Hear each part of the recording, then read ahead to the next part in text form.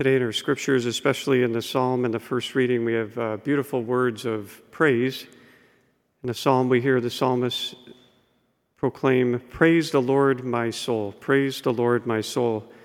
And then we see Tobit and his wife, Anna.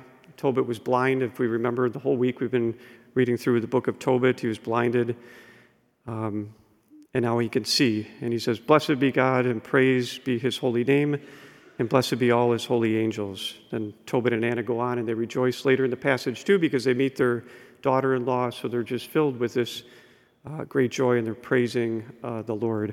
I think it's something beautiful for all of us always to continually reflect on, is this reminder that there's so many things to give thanks to God for and praise Him for. Sometimes we're often just petitioning, interceding for people, which is beautiful and good, of course, but there's this beautiful reminder that part of the life of a Christian, of a Catholic, of somebody who loves the Lord, is that we praise Him, that we simply praise Him and bless His holy name for all the beautiful things that we receive.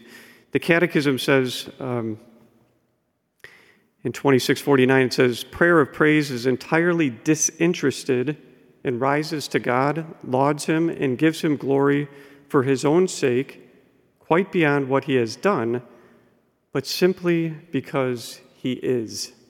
Just who God is. We're just supposed to give Him praise and thanksgiving daily in our life. I was thinking of a little analogy just with, when we were children, as they're growing up, there's always, we all did this. I want this. Mom, give me that.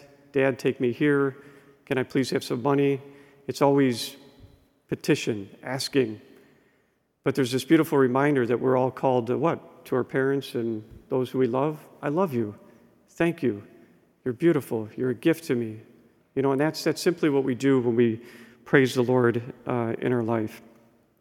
Let's ask the Lord for that grace today as we continually live this life as a disciple of Christ, continually walk with Him as we petition and ask Him for things and intercede for people.